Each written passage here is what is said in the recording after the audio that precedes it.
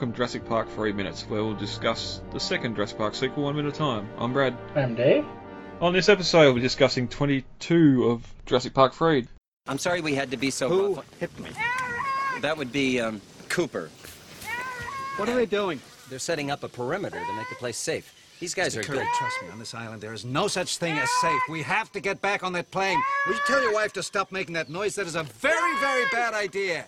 Over the Christmas break, Colin had been doing a few interviews with some people in the media, and they asked him some questions about sort of Fallen Kingdom, Jurassic World, and going on into Jurassic World 3, where, again, like most interviews by people, or those involved that can't really say a lot, it's pretty standard answers going through here, but they were asked about some things like the animals going after or attacking cities in Jurassic World 3, and it was just good to see Colin respond with whoops, I go down. Oh, I've lost where I was now. Pretty much saying that why would a dinosaur want to attack a city? There's plenty of places now where you have prey or predators around the city, and they don't come in and attack people. Yes, they're a little bit smaller than a dinosaur, but you do sometimes have wolves and that come into urban centres when they're after food, but they're not really going out and deliberately attacking, being organised and attacking people. So. Yeah. I mean, he does have a good point there. I mean, it's not like we see daily attacks, quote-unquote attacks, like by wolves, coyotes, or bears on American cities. I mean, they do show up there on occasion, and people get scared because they eat their little toy poodles and because they left their little toy poodles around where their house used to be the coyotes' territory. But it's not like they're actively trying to maliciously attack the city and bring it down, like Godzilla attacking Tokyo. I'm just going to smash this building for no reason. Exactly. They're not nuclear abominations hell-bent on mankind's punishment, you know? I mean, they're just not. They're animals. Yeah, and sort of coming here with part of his response to the question about sort of comparing what might happen to Godzilla or Planet of the Apes. He sort of says the world he gets excited about is where it's possible that a dinosaur might run out in front of a car on a foggy road or invade your campground looking for food, which, as sort of a B or C plot to the film, yes, maybe the dinosaurs are causing problems like that, but I don't think it's going to be a major plot point of the film. Just no. Yeah. The comment that they could be attacking campgrounds, though, does kind of spur my imagination on what could possibly be the opening for the next movie. My idea was that, of course, they would stay around mostly the redwoods. I mean, you look at the redwoods; those trees have been there for over 70 million years, you know? So that's kind of a natural dinosaur habitat. That's why they filmed there in The Lost World.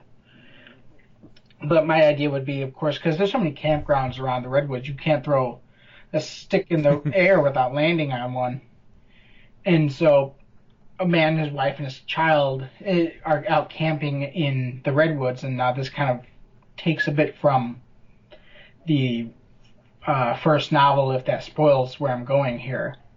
He hears a chirping noise and hears a rustling in his tent, and when he wakes up and goes for a pistol, thinking it's a raccoon, he sees the head pop up and is near where his infant is sleeping, and is bloody. He takes a couple of shots at the Compsognathus that we see, and he misses, of course, because of course you can't harm dinosaurs with guns. Yeah. And it just and a couple others scurry off into the darkness, and that's our opening scene. This man freaking out, finding dinosaurs eating his baby in the middle of the night. Yeah, and that's sort of one really, I suppose, horrific sort of scene from the original novel too, where they come forward, and you've also got, as part of the same novel, Kathy on the beach, or Tina on the beach, where it was changed to Kathy. But I wonder if the opening to The Lost World sort of hurt if you could do a scene like that again after Compies where you've already sort of got one. Yes, it'd be a completely different setting, but it's still sort of one of them things where you got Compies coming in and attacking. But it would be great to see on screen something like that, a little bit darker. Well, I mean, it's probably would honestly be something that would probably not be done just because of the rating. You'd have to heavily edit that just so you have heavy implication rather than you actually seeing anything. But yeah, I'd like to want that scene done in film just because it's one of the most memorable scenes from the first novel, simply because of its horrificness. Yep. Yeah, and then it's another plot point of the film that sort of dropped of the novel that sort of dropped between that and even The Lost World. It's sort of hinted at that there are animals on the mainland, but it's never really addressed, or nothing's ever really done about it. Which is kind of the interesting thing about Jurassic World 3, is we are finally getting there. We're finally getting dinosaurs on the mainland, which is something that, frankly, has been wanted to have been done since the first novel. I just wish it was a natural migration and not a auction selling off to the Russians and all the other stuff. But I suppose if you need to get the animals as far and wide as you can, well, like the novel, it's all going to be central to Costa Rica, where you could go back to Hawaii and keep shooting there. Yeah. Whereas now we are kind of in the middle of the Redwoods. Oric, which is 5 miles from the Lockwood Mansion, is just tiny little town set right there in the middle of the Redwoods. I've been there when I went to the Redwoods, and so if, say, the the Indoraptor got out and managed to get to that town, it would have been a bloodbath. The town would have been ripped off the map. Well, even seeing Blue at the end come into the back suburbs of that town, even though it sort of looked more like a Nevada or sort of that rocky mountainous terrain there. Well, we saw the Sorry, go ahead. I was just going to say, it's just sort of interesting to see these different landscapes that aren't jungle or the redwoods, but well, we did see the Pteranodons in Vegas, so they're pretty fast. Viva Las Vegas. Yeah. Yeah. We'll see how that ties into the third film. Yeah. I suppose there's not really a lot else. Though he was asked to, he's no, not there. Where is it? He must have said in previous interviews that Jurassic World 3 will have the most accurate dinosaurs yet. And of course he was asked about the feathers and otherwise, and he was sort of saying that the dinosaurs from the series are how they're going to stay for the most part, but now that there's other people getting their hands on the cloning technology, there's going to be some variations in animals, which could be interesting to see how they go down the road there with innovation. I mean, it goes back to some of the stuff that Dodson wanted the dinosaurs for in the first and second novels, having, for example, safari parks where you can go and pay to shoot a Triceratops, or even like medical testing, like you can test cosmetics on a what would be the dinosaur equivalent of a pig, maybe a Psittacosaurus or a Protoceratops or something like that, you know? Yeah, and it's sort of interesting now, especially after Fallen Kingdom, where it's like mainly from the Lost World novel, where he's talking about we need to get these assets now, the time to strike, and because of testing, no one's going to care about the dinosaur because it's not a real animal and all that sort of thing. Instead of testing on dogs and monkeys and that, now would be a fantastic time to bring that in post Jurassic or Fallen Kingdom, where the Dinosaur Protection Group were trying to save the island and the government wouldn't step in to do anything about it. So it just again sort of shows that maybe people do, but the governments don't care about these animals. They don't see them as real animals. I'm still kind of curious about what they're going to do with the social media account Extinction Now, because that came very late into the marketing game for Fallen Kingdom, and so I'm kind of wondering if that was a setup for the third movie and not just for Fallen Kingdom. Yeah, yep. Yeah, but we do have a bit of a wait before I think they're still scripting and everything else, so they haven't even started pre-production yet, so there's going to be a little bit of a wait to see what they start putting together for the film. Yeah. Anything else on that you want to discuss before we get into today's minute? No, I think we're good. Alright. As we entered minute 21 of Jurassic Park 3, the group had gotten back into plane, and Nash had throttled up the engines and it started to take off. But in the jungle, Cooper was fleeing from the Spinosaur and emerged on the end of the airstrip and tries to wave him down. As we open up minute 22, Nash says, "You know I can't stop this plane, and get out of the way." And Cooper pleads and says, "Please stop." At the 6-second mark, he looks back to the jungle as the Spinosaur emerges and runs across the airstrip and bends down and picks up Cooper in his jaws. Seeing this, Nash says, "Oh my god," and pulls back on the yoke, trying to get the plane in the air. But the left propeller hits the Spinosaur, and the plane goes down. At the 21-second mark, after losing its tail, landing gear, and wings, the plane comes to a stop in the top of a large tree. Everyone slowly sits up and takes a moment to breathe. At the 42-second mark, Udesky tells everyone to just stay put. Grant ignores him and starts to walk towards the back of the plane, but then Udesky tries the radio, calling for San Juan approach, and calling Mayday. Nash turns to the others and yells, "Who's got the satellite phone?" And Paul goes and retrieves it from his backpack. And as the minute ends, Grant gets the back door open slightly to reveal that they haven't quite landed yet. Well, first off, I do want to make a little correction from last week. Turns out, yes, Jurassic World or Fallen Kingdom did use Dillingham Airfield for filming Jurassic World. They also used the airfield for the base camp. Hmm. So that base camp that we saw them setting up in,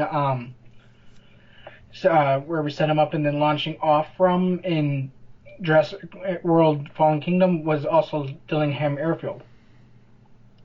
Yeah, because I posted a photo up on that in that base camp where one of the tents is. You see an old, and it's clearly an old satellite dish that's set up for communications there, and it was sort of one of those things that looks very similar to the satellite dish that's on top of the shack. And whether, if they do use the area for filming, whether there's some sort of like props depot there that they just recycle props for filming and that, but it's impossible to know for sure without having someone on the ground knowing what's there being used. But because we also in that shot too in the movie we actually get like there's the old destroyed fences and that as well, which sort of makes you wonder if it was something built for Jurassic World, or if it was something dating back to Jurassic Park. But yeah, as we open on minute 22, we cut back to the plane as Nash is projecting to Cooper that, I can't stop this plane, because they're obviously not able to hear each other. And then we cut back outside the Cooper as he sees the plane. And it's sort of a good thing here where they're actually using a real plane on the airstrip here where you can see how fast it's approaching. Yes, Cooper's probably composited in front of it and it's not actually flying towards him at speed, but you really wouldn't even have to do a full model. It's just kind of like a darkish blur blob sitting there on the airfield. Yeah. But then we sort of see from the side past Cooper at the jungle as the Spinosaur emerges.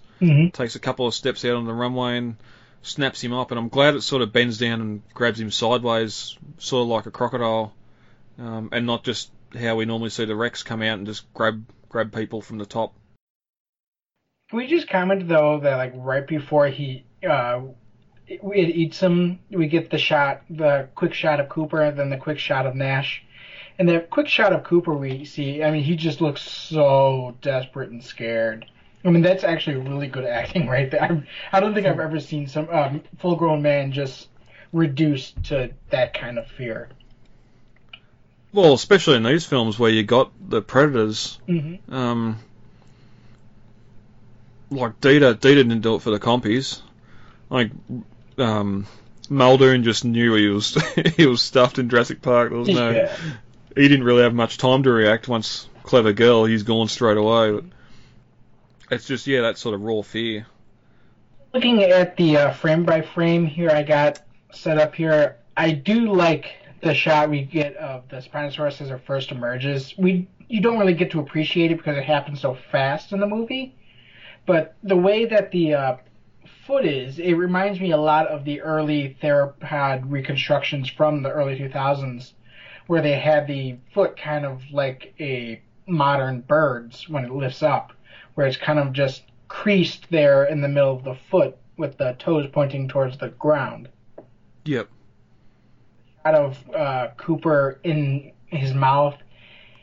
And I'm going to admit, the first time I got the VHS, me and my dad kind of sat down and watched it together, and it was one of those whoa moments. And we got to pause the tape just as the mouth was about to snap down on Cooper here, and it looked fake then, it looks fake now. I'm sorry. I mean, there's one of the worst CGI practical blends in the Jurassic Park movies, probably right up there with the CGI Brachiosaurus mixing in with a practical set. That just, I mean, you can tell that the CGI is not there when it's on Cooper. Yeah, and especially they try to hide it too with having the shot low. You only see sort of its legs, and then it ducks down in frame to grab him. Just so you haven't got the whole body there. But I wonder if it's just a matter of whether or not they sort of had time to do the CG on it, or they're just going along trying to get what they could filmed.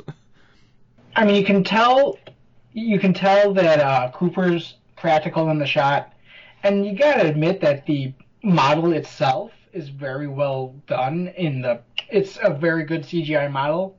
The blend is just not well done. Yep.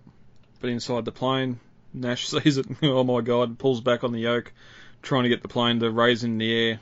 Whether it's anywhere near takeoff speed or not, it does get off the air. But as the plane sort of gets some attitude, it's not enough, and there's a spray of blood across the windscreen. The plane drops to the left. Yeah, you get the shot of the plane. You get the shot of the plane just making it over the sail of the Spinosaurus. But if you pause it just right, you'll be able to see a little bit of blood spurting from behind the sail as the plane goes over it. And then, of course, you see the blood splatter on the windshield, which is obvious. Yeah. Which I had to look where the props were in relation to the windscreen, because I think I've read or seen somewhere someone commenting that if the props hit the windscreen, especially if the speed the plane's flying, it would never get on the windscreen of the plane. It would be on the side of the plane, but I never had a quick look at the plane there. And it is later on we'll get to the script where it is that left engine that's hit, and that's why here you can see the plane clearly banks to the left as they lose power or lose a prop from that engine, and starts to go down. In the cockpit, Udesky yells out, fuel cut off, and Nash replies, we're going down, and you can see the sky out the windscreen turn into trees as the nose drops down. And like the crash itself here, it happens real quick here, where you've got Udesky and Nash in the cockpit, and he's sort of, Nash says we're going down. You can hear the alarm in the background, how it's really like beep, beep, beep fast. Yeah. But then as soon as the crash happens, you sort of still hear that alarm, but it's slowed right down just to show you how fast this crash happens. And it's only about 7 seconds of screen time from when it enters the jungle and when it stops in the tree at the end. Which was actually a practical effect. Well, I mean, it's practical mixed with CGI, but Johnston actually filmed a practical plane going through a practical forest. And just having pieces rip off as they filmed it going through their little set they had created. The prop, I forget how big it was. It's probably a good 3 or 4 feet across. So it's a good scaled prop, and what they did was they took the prop and they had it on a string that they just ripped.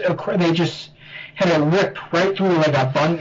You could see it was real trees too. They had like a bunch of gnarled trees and potting plants. Potted trees and potters, and you could just see.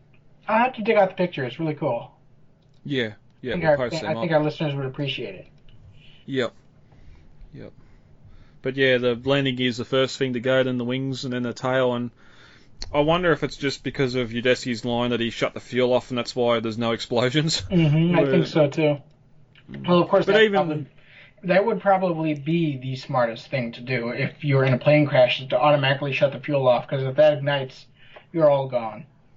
Yeah, and especially like when the wings are cut, they're cut at the side of the plane, not out where the fuel tanks would be. So it's possible the tanks wouldn't have even ruptured. Mm. I'm looking at the pictures of the practical forest here that we see, and I'm kind of wondering if this was the same forest they used in the teaser that we talked about at the beginning of this show, where we see just the quick flashes of jungle and stuff. Because it kind of looks, the pigmentation of the mist and stuff is very, very similar. Yeah. And we get sort of that high grass too that they run through later and find the Tyrannosaur. Yeah, that I think was one of the sets. Because we'll see here coming up in the next couple minutes when Nash falls to the ground and we see him get stomped on and the leg kind of censors out him getting decapitated by the Spinosaurus.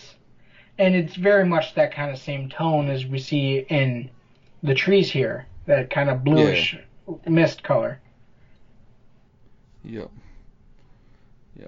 But no, the crash happens, and it's sort of in the plane we get Alan So lift his head and painfully aware of what just happened and how it means they're all screwed now, and everyone else sort of gets up taking the situation. It's hard to sort of see where, like, none of the actors got any damage, like there's no cuts or bruises or scrapes or anything. They only get them in the next minute when the fuselage is rolling around the ground. Yeah, they don't have. They will. You think how hard and fast that plane goes from near takeoff speed to stopping. You'd think there'd be a few more boo-boos on their heads. But I would imagine if they didn't have their seatbelts on, more of the damage would have been internal.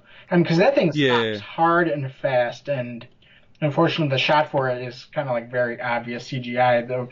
But it just goes from like 900 miles per hour to just stuck right there in those trees. Yep. Udesky yells out that he and Nash are okay up front, and then goes to work on the radio. San Juan approach, mayday, mayday, mayday. And Nash calls back, who has the satellite phone. I don't know if I corrected when we, with their approach to Sauna, and we get San Juan approach warning them that they're entering restrict airspace and to turn around. We're theorising like in that minute that it was possibly a town on the coast or something, but San Juan is, whenever I typed San Juan into Google, it kept on coming into San Jose, so whether San Juan is the actual name for the San Jose Tower, I'm not sure, but yeah, whenever I tried to type in San Juan, it kept on coming to San Jose International Airport, so that might be just another name for it that they've used in the film. But Paul looks about himself and he says, "I do," and goes to his bag and pulls out this phone and hands it to Nash. And Udesky mentions that the radio's dead, which, remember in those early minutes, he switched it off with another switch on the panel up on the dashboard, so whether he's just forgetting how to turn the radio on or whether it's completely dead.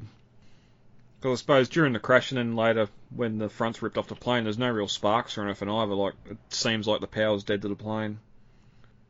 But at the rear of the plane, Alan manages to open the rear door slightly, but it's blocked by a tree branch. And as the minute ends, we follow his gaze past some falling leaves down to the jungle floor described in both the novel and script as being 30 feet below. Which it sort of looks a little bit high, but then if it's much higher, you're not going to have the Spinosaurus be able to look in the front window of the plane. Yeah. And the Spinosaurus is what, 25 feet they said, I think?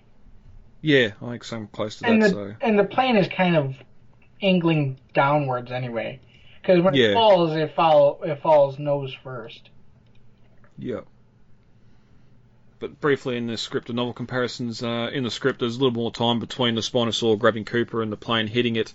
Everyone in the plane sees it happen, or sees the Spinosaur getting Cooper, and Amanda turns away and grabs Paul saying, "Oh my god." And that's when Nash pulls back on the stick and the plane rises, but the left prop hits the flank of the animal, snapping the blades. So that's what cuts the power there to the engine and it banks away. we also get to see the blood spray on the windscreen and the side windows, which would sort of call back to what I was saying before about where the engines were located on the side of the plane. Mm-hmm. But once the plane crashes, Billy asks if everyone's okay, and Udesky tells everyone to be quiet and stay put. And he tries the radio, but it's dead, and Paul gives the satellite phone to Nash, as per film, but that's when Grant discovers they haven't landed yet.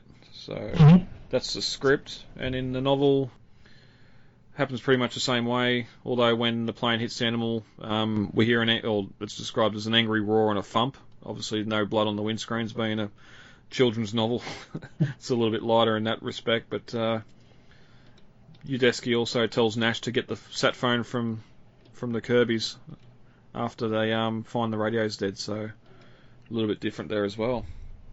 Anything else on minute 22 you want to discuss before we get out of here today? I think we covered that pretty well. Alright. If you want to get a hold of us, you can email us at lostworldminute.com. The main website is jurassicminutes.wordpress.com, and you can find the Lost World Minutes and Jurassic Minutes over on Facebook with the pages there. David, where are you on Twitter and Instagram? Twitter, we are at Jurassic Minute. Instagram is the Jurassic Minutes Podcast. Some of the worst things imaginable have been done with the best intentions. This is how you make dinosaurs? No. This is how you play God. If we split up, I'm going with you guys. Dinosaurs lived 65 million years ago. What is left of them is fossilized in the rocks, and it is in the rock that real scientists make real discoveries. Now, what John Hammond and InGen did at Jurassic Park is create genetically engineered theme park monsters, nothing more and nothing less. Are you saying that you wouldn't want to get onto Isla Sorna and study them if you had the chance? No force on earth or heaven could get me on that island.